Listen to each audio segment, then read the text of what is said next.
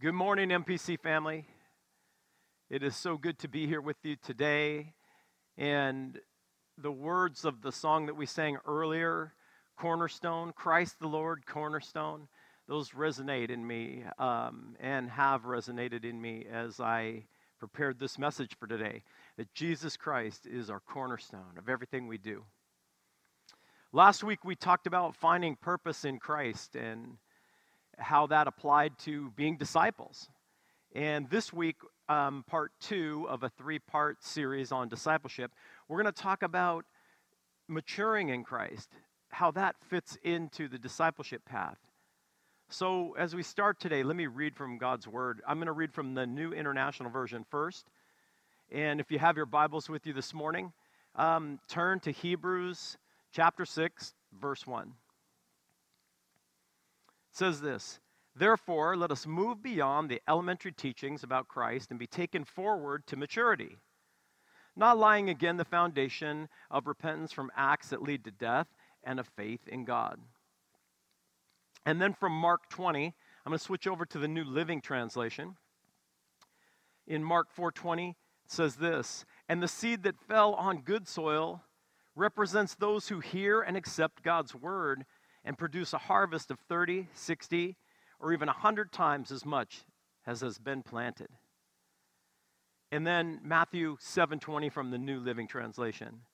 "Yes, just as you can identify a tree by its fruit, so you can identify people by their actions."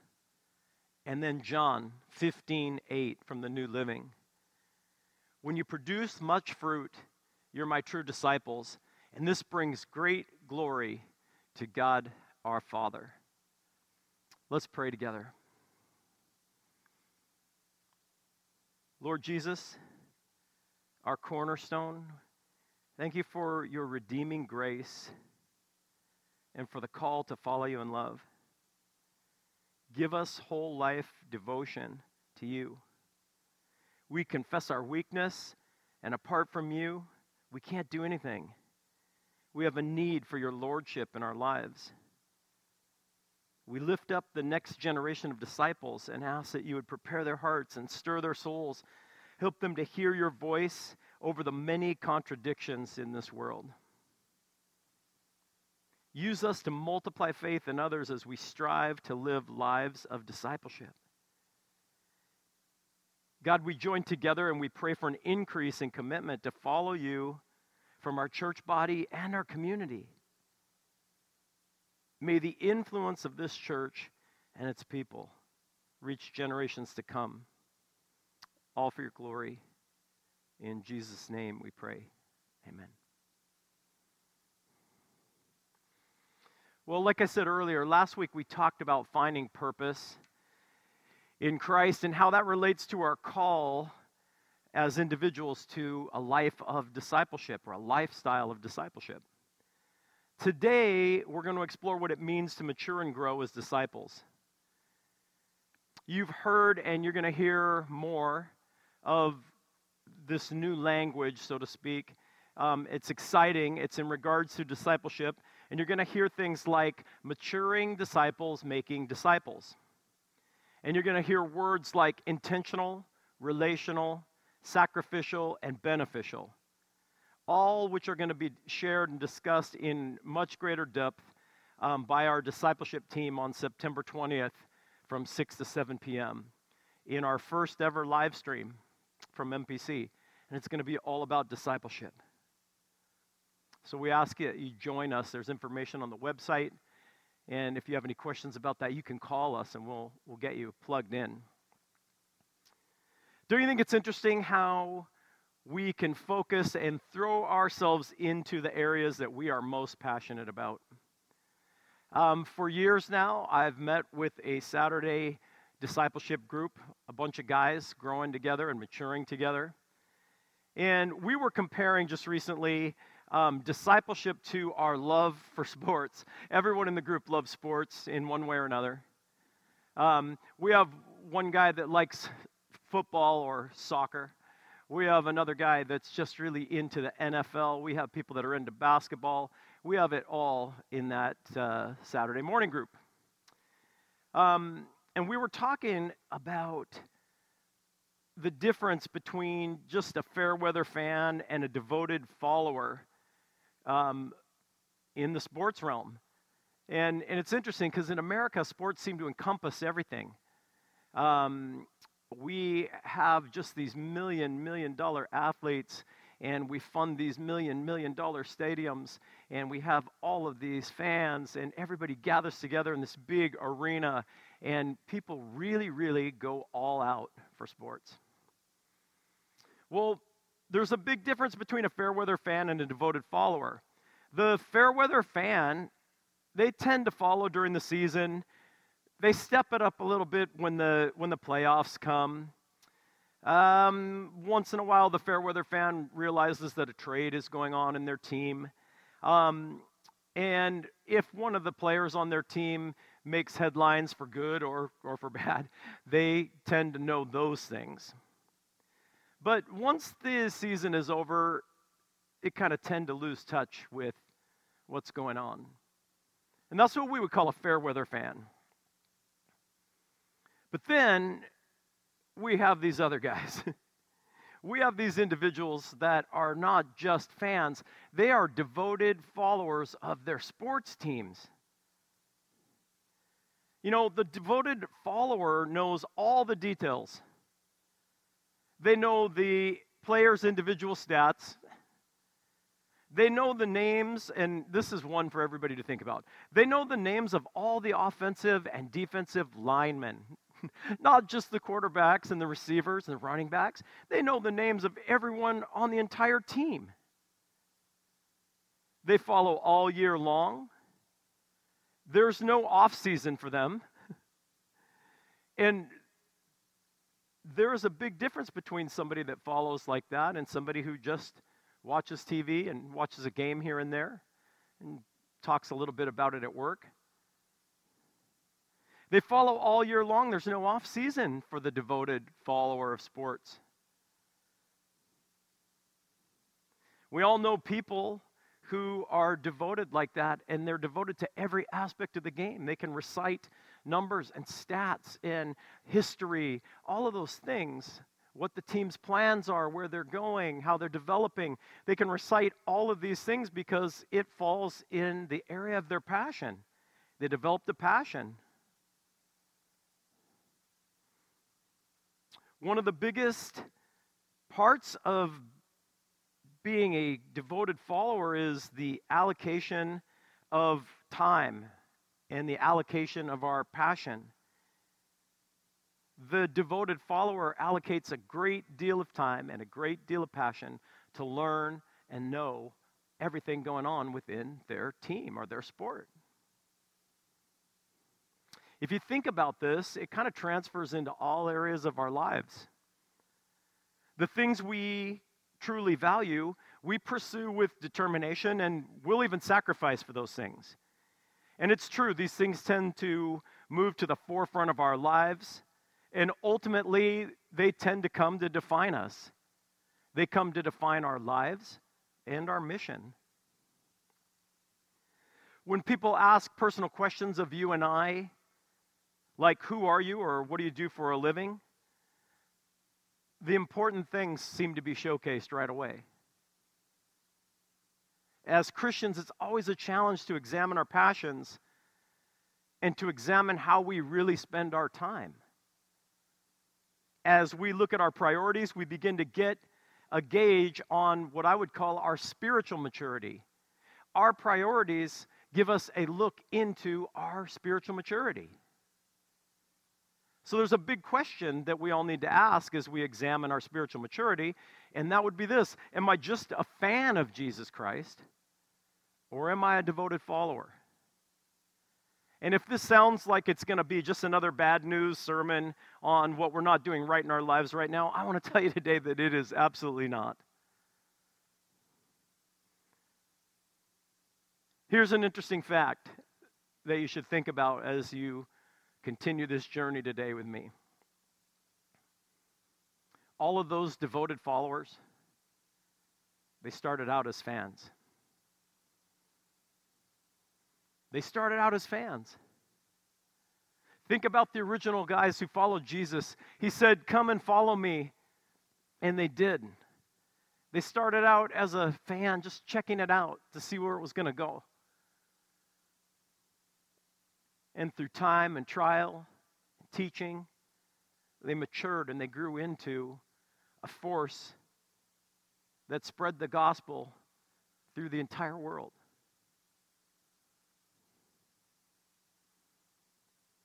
A little taste of Jesus grew into hunger. And hunger led to passion. And passion ultimately led to life change. Isn't that what we're all looking for? We want life change. Here's some really good news for you today, if you feel like this is a downer. Here's some really good news. With Jesus, it's never about where you started, but it's always about where you finish. Jesus has taken a lot of rocky, cocky, difficult, angry, hurt, wounded people. And he's molded them into his own image. And they've impacted this world for his kingdom. That's you and I. It doesn't matter where you are on the discipleship path, whether you're a new believer or a fan, or whether you're a devoted follower, there's a place for you in discipleship. There's always room for more of Jesus Christ in our lives. And that's good news. We're all working it out along the way. We're all trying to follow. And as we do, we learn and grow. And our faith in Christ increases. There's a place for you. You have to remember in this journey, whether you think you're very advanced in discipleship or you're just taking a look at this for the first time, you have to remember that no one arrives. You know, I think it's put so beautifully by Paul in his letter to the Philippians when he says, not that I've already obtained all this or that I've already arrived at my goal, but I press on to take hold of that for which Christ Jesus took hold of me.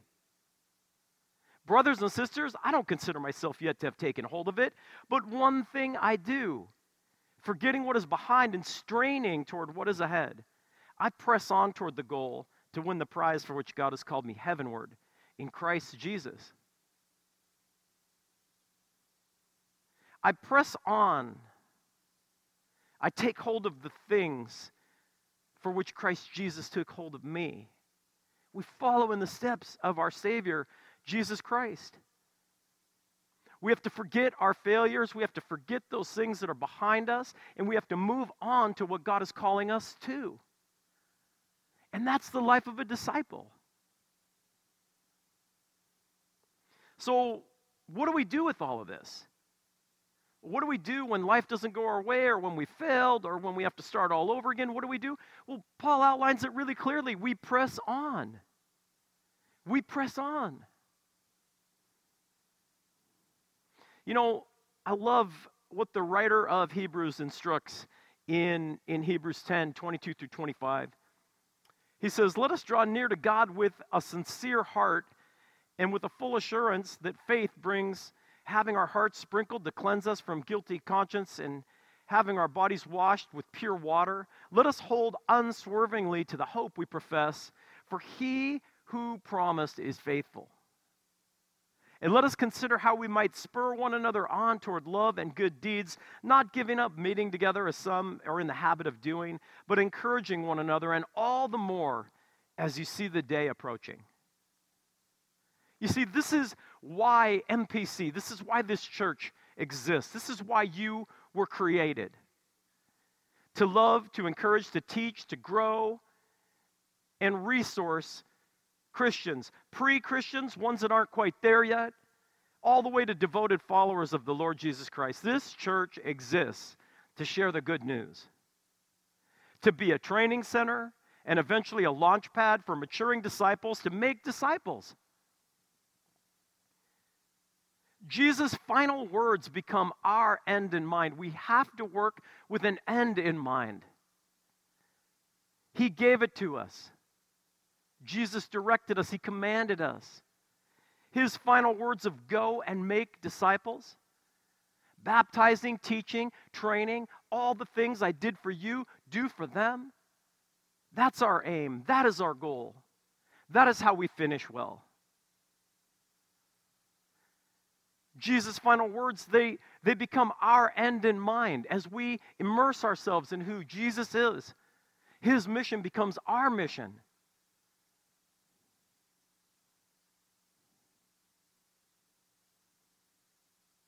We need to replicate. We need to duplicate, flourish, reframe, teach, study, group up, counsel, and even have some fun along the way as we do all of this. It all works together for the glory of God in discipleship.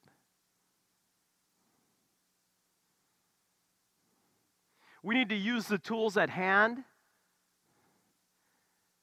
We need to use the place where God has put us, and we need to work with the people that He has placed there. And above all else, we need to encourage one another to finish well.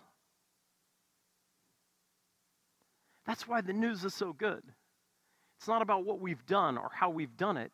It's about how we can finish. That's the life of a disciple. Encouraging others to finish well. Encouraging others to mature. Sharing our experiences with others so that they might grow and understand God better. The measure of a Christian life, it's not the list of individual benefits that you get when you accept Jesus, but it's a transforming call to follow Jesus and adopt His purpose for life. This is the discipleship path. I want to finish with this question today. Are you a fan or are you a follower of Jesus Christ? Wherever you are in that process, you're okay. God has you. Your discipleship team, the group here, that's trying to spearhead a movement of discipleship, a culture of discipleship here, we're here to help you and encourage you to mature and make disciples. That's why we formed.